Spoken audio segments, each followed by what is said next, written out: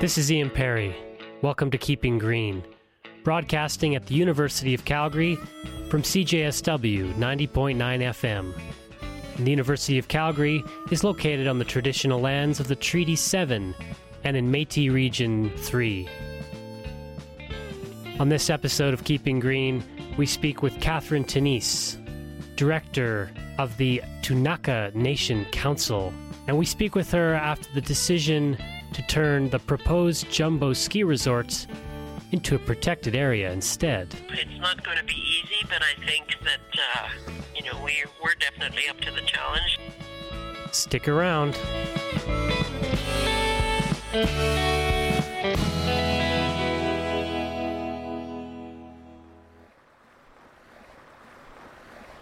I've decided to narrate today's episode from the banks of the Bow River as I enjoy this winter afternoon in Calgary. Early 2020 marks a victorious period for conservation in Canada as the Upper Jumbo Valley has been saved from a proposed mega ski resort after 30 years of debate. Perhaps you've heard about this controversial plan. You might have seen opposition to the resort slapped on bumpers across Western Canada. Perhaps you saw the stunning documentary film by Patagonia, Jumbo Wild, released in 2015. If you're not familiar with the proposed resort or know little about it, the Jumbo Valley is an alpine area in the Purcell Mountains, lying about 55 kilometers west of the town of Invermere. The Upper Valley, along with a handful of glaciers, was proposed for the site of a year-round ski resort in 1990. The initial environmental assessment began in 1995, and it was approved formally by the province of British Columbia in 2007. According to the website keepitwild.ca, the plan included a footprint of 6,000 hectares with over 20 lifts and a 5,500-bed village. Before any footings were laid down for the village, it became incorporated as the Jumbo Glacier Mountain Resort Municipality in 2013. A mayor and 2 councillors appointed by the BC government were put in place. The resort felt like a violation on a number of fronts. First, the resort would rest in what is a core area for grizzly bear habitat. The heavy human presence in the valley would have disrupted the migration corridor for grizzlies. Next was Bill 41, which amended the Local Government Act of British Columbia so that a mayor and councillors could be appointed to the Jumbo municipality without any democratic process. But perhaps the most disheartening aspect of the Jumbo approval was a lack of consideration for the local Tunaka Indigenous people. The Tunaka people have been at the forefront of this fight from the beginning. In 2010, they declared Jumbo's spiritual significance to their people at the BC legislature, but they were defeated when the Master Development Plan was signed by the province in 2012. In 2014, the Tunaka people sued the BC government on the grounds that the Master Development Plan violated 2 of their constitutionally protected rights. 1, their right to be consulted as Aboriginal people under Section 35 of the Constitution Act, and 2, their right to freedom of religion under Section 2 of the Canadian Charter of Rights and Freedoms. In 2015, the BC Supreme Court ruled to dismiss the Tunaka people, and so too did the Supreme Court of Canada in 2017. But now in 2020, the negotiation of local conservation organizations, including the Nature Conservancy of Canada, has resulted in the relinquishment of the development rights by the proponent of the resort, thus allowing the Tunaka to establish a protected area instead. The area boundaries have yet to be determined, but it will cover roughly 700 square kilometers, tying into the Purcell Wilderness Conservancy immediately to the south. Still, Catherine Tenise of the Tunaka Nation Council finds the court's inability to observe her people's spiritual beliefs throughout the proceedings a major disappointment. She joins me via telephone from Cranbrook, British Columbia, to discuss that and more. I know this has been a long journey. I mean, this process, or this, I guess, This debate has gone on for 30 years. What has been your role throughout this process? Have you always been a spokesperson for your people? Can you talk a little bit about that? Well, I've been involved over the years. Firstly, just as a citizen who was supporting the decisions made by our leadership to express opposition when we first heard about the proposed development, and then more recently, I've been involved as the Ktunaxa spokesperson expressing our opposition to the development. So it's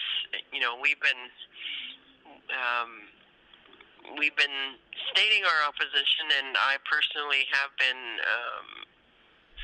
involved, both at a formal and informal level since the very beginning of this part of the history of that place.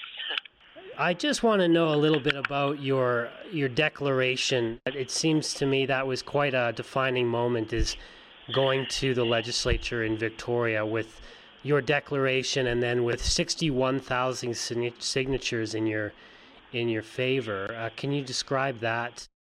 Yeah, the trip to Victoria was to deliver the Gutmuk Declaration, and it was exciting as well as quite intimidating. But the feeling of intimidation was balanced by the fact that there were a busload of supportive Ktunaxa citizens who were standing in solidarity with the delivery of the declaration. We delivered the declaration basically to say that to try to emphasize to whomever that our connection to the place, and included in the declaration we had a set of stewardship principles that we felt could provide the high-level guidance to what we saw taking place in the area that would be, that would satisfy the concerns that we'd expressed. So it was more or less just a way to say to British Columbians by way of utilizing the government of the day as the receiver of our message, to say, there's some things that need to be addressed, and we continue to have great concerns. And in terms of the 61,000 signatures, that wasn't specifically an initiative that we led. It was mainly led by the environmental community, including Wildsight, the Jumbo Wild Society, and the West Kootenay Eco Society. I'm not sure of their official names, but it was those folks that had undertaken that initiative to get the signatures from citizens and others, who were expressing support of the work that we were attempting to achieve, as well as expressing opposition to the proposed development in the area. I was just reading this morning that the Supreme Court ruling in 2015 was so disappointing. Can you describe that a little bit? Yeah, well, the court proceeding, I think, what it demonstrated was the fact that that society as a whole, and as represented by the judges who sat on the Supreme Court bench, have a great deal of difficulty in being able to wrap their minds around the fact that the spiritual beliefs of Indigenous people does have the right to be expressed, and that's mainly what we were arguing. We were saying we have spiritual beliefs, and in this case, it's connected to a place, and we want recognition that our beliefs and our expression of spirituality means something, that it should be able to exist alongside of any other set of spiritual beliefs that exist in this country. I still feel that they were, that they didn't really address what it was that we were trying to bring their attention to when we went to the courts. As a group of people, as a nation, we've been noted to be very private, and and continue to be very private about our spiritual beliefs. We're not, it's not something that anyone needs to know. All they need to know that they're there, and that we, that we have some connection to a place as as part of the expression of our beliefs. So we don't feel that the issue was really addressed satisfactorily throughout all of the court proceedings. Yeah. But the fact is, I think that we've certainly raised the issue, and the door's been open. We expect that the way that court decisions are built over time, that someone is going to bring forward, another situation that will build on arguments that we made, and that will eventually get there. But unfortunately, in our case, we just weren't able to get there. Right. I'm sort of reminded of, I believe, a Tunaka colleague of yours in the film that Patagonia produced. He said if somebody walked up to the gates of the Vatican with some plans to develop a resort, they wouldn't even get through the gate. And this shouldn't be any different. And I mean, putting it in that term, it's unfortunate it needs to be brought down to that kind of terminology. And that's exactly what we were arguing. We were saying that our spiritual beliefs, just because they're not the same as anybody else, they deserve, they do exist, and they deserve acknowledgement by others that they do exist, and they should be taken into account as decisions are made. So, as I understand it, concrete was actually poured for the first structures at the resort base area. So things were underway for a time. So how was this turned around? Really what it was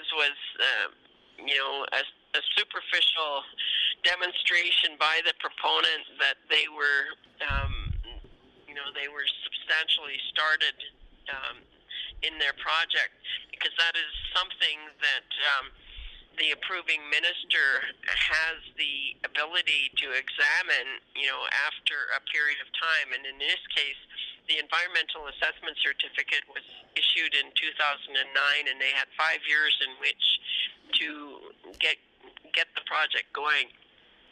And so it was getting to very much toward the end of that 5-year window, that there was a flurry of activity, and they poured the concrete, etc.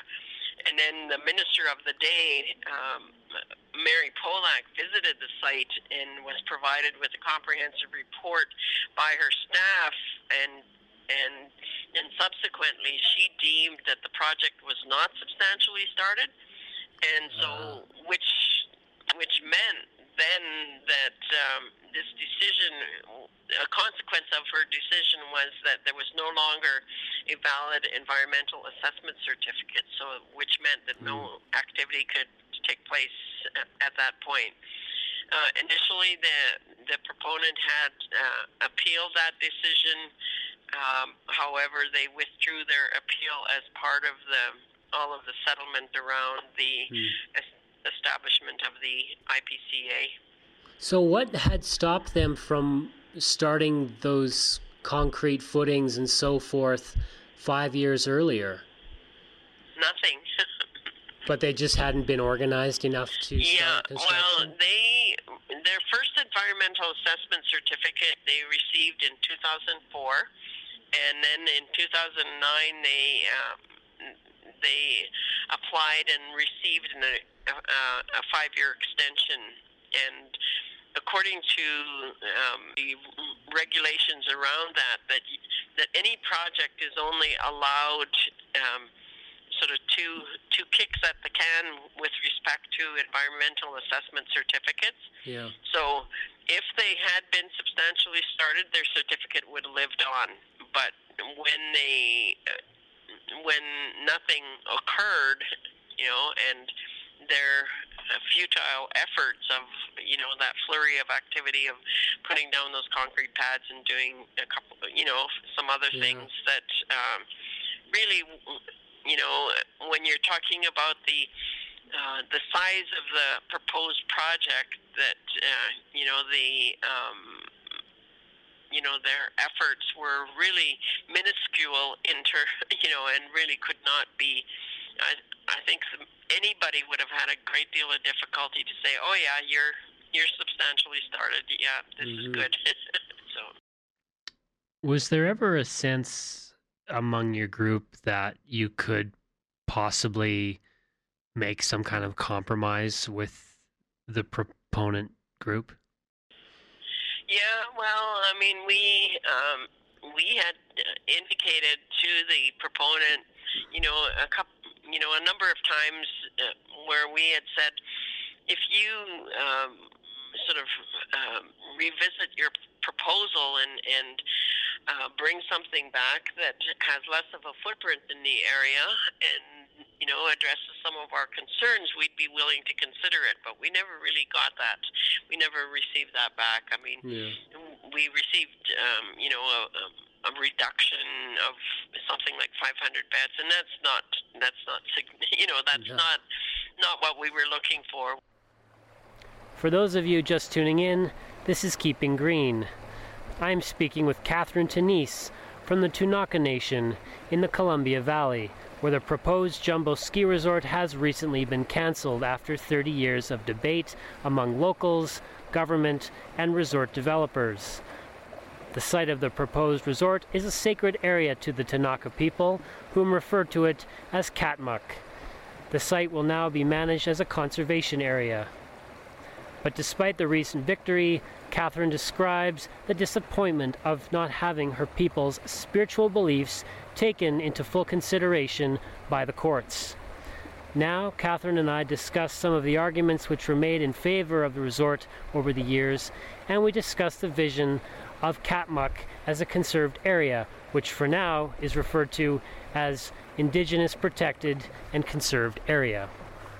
And another thing I always get so blown out by is the argument that people made over the years, which was, well, the area is already sort of highly disturbed anyway, so this makes a lot of sense because there's already roads and other, structures from, past resource development. And it's like people don't understand the concept of conservation and how little it would take to bring things back to a highly sort of pre-European state in this area, because it is really, it's probably very mildly used if you think about compared to the infrastructure of like Banff National Park. It's very lightly used.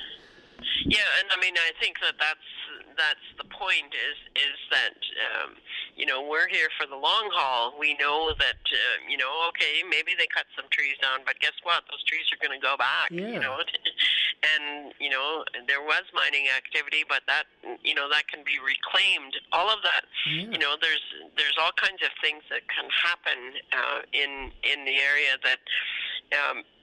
That require the investment of time. And I want to say that one of the arguments that was brought forward by the opposing parties who were opposing us were, talked about development and, that we were just opposing for the sake of opposing.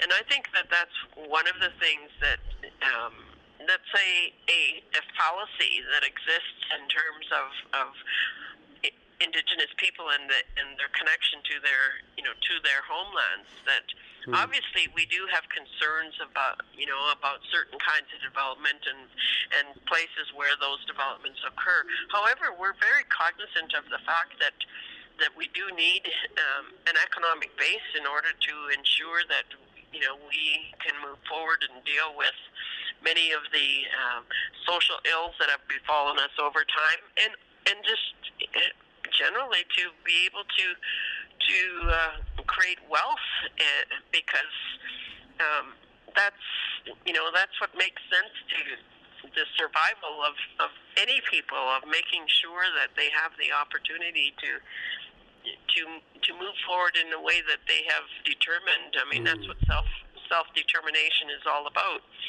And I think there are tools now that, and particularly here in British Columbia, where we had the provincial government recently passing the legislation, that is going to work towards the development of an action plan and just overall direction about how the implementation of the UN Declaration on the Rights of Indigenous People is going to unfold. So that's extremely helpful, and hopefully that Canada as a whole will look at some way forward towards the actual implementation. I mean, it's one thing to say you're supportive of a UN declaration, but if you don't do anything about it, your support is pretty hollow. One of the other things is we pointed out, and we had done some economic study work that showed the viability from an economic perspective was very small, even though we were being told, there's going to be jobs and there's going to be this and that. We expect that probably during the construction phase there would have been some reasonably paying jobs, but when it was in operation, what kind of jobs would be available? They would be very sort of low-end kind of positions, and we're aware that the challenge of filling some of those positions in other areas is extremely challenging. So we weren't sure that that argument really made sense. And the fact that the place that we're talking about is not that far down the road from an existing development, Panorama.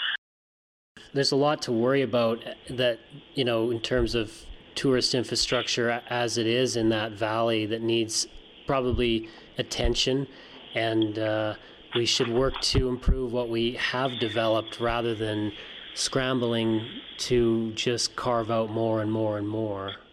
From our perspective, we want to ensure that we're successful with this initiative, and we want to make, hopefully be able to provide a model, that others may look to do similar activities in other parts of the country.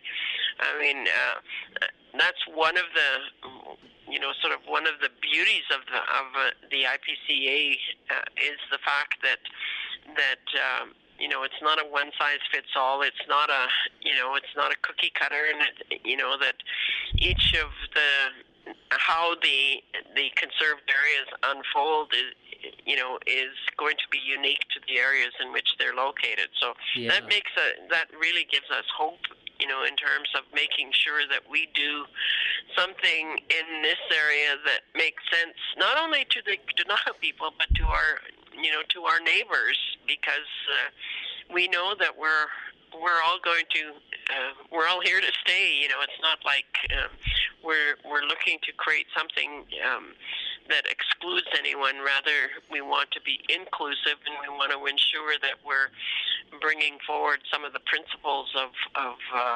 protection, etc., that you mentioned earlier in the conversation. It's not going to be easy, but I think that we're definitely up to the challenge, and now we as we're going to lay out our approach, that we have to talk to a lot of people. We know that, and we will also be looking to others, for advice and input as to where we ultimately land. So if you could give other groups a message or some advice, because there's so many of these kinds of projects unfolding around the province and in other parts of Canada with respect to, energy development and other tourism developments. What are some of the messages to make clear, or to give to the general public, for that matter, on this? I guess what I would say, it's all about perseverance and staying true to your values, and making sure that you're making, the best case, and to think things through for the longer term. I mean, recognizing that some of the things may not be addressed immediately, but acknowledging and recognizing our connection to places, and finding ways to move forward in a way that makes sense to everybody that has could potentially be impacted by whatever decisions are taken. So many thoughts. I mean, for one, I think non-Indigenous people could take pointers from Indigenous groups about holding deeper spiritual convictions with respect to the environment, and that might help us as a society to make more environmentally conscious decisions and improve our stewardship of this planet. Yeah, well, I think that we know that our planet is undergoing huge changes as a result of our activity as human beings, and so we need to obviously be looking, at specific places to ensure that we're protecting something for future generations, but at the same time, looking from a global perspective at, what we are doing to this planet in terms of our activity. We can't control anything else but our own impacts, and I think that hopefully we're all putting our minds towards that, to acknowledge and recognize that we we have a collective interest in ensuring the survival of the planet in as healthy a way as we possibly can. We know that the powers that be have been involved in all kinds of conversations and set all kinds of targets in terms of affecting sort of the climate strategy, etc. But unless we as individuals, take up the challenge, governments, etc., setting things up in terms of a bunch of words isn't going to really make the difference. It's going to require commitment and engagement by people as individuals. Thanks for taking your time today and okay. Well, chatting. Anytime that you're in the Skookumchuck area, we're not much further south, so come and visit. Okay, we'll do. Thanks Okay. again. Best of luck. Have a great weekend, Sure. Catherine. Thank you. Okay. Okay, bye for now. Well, that's our episode. To find out more about the recent developments in Jumbo Wild, visit keepitwild.ca. To find out more about our podcast, visit keepinggreenpodcast.wordpress.com. I'm Ian Perry. Until next time, keep it green.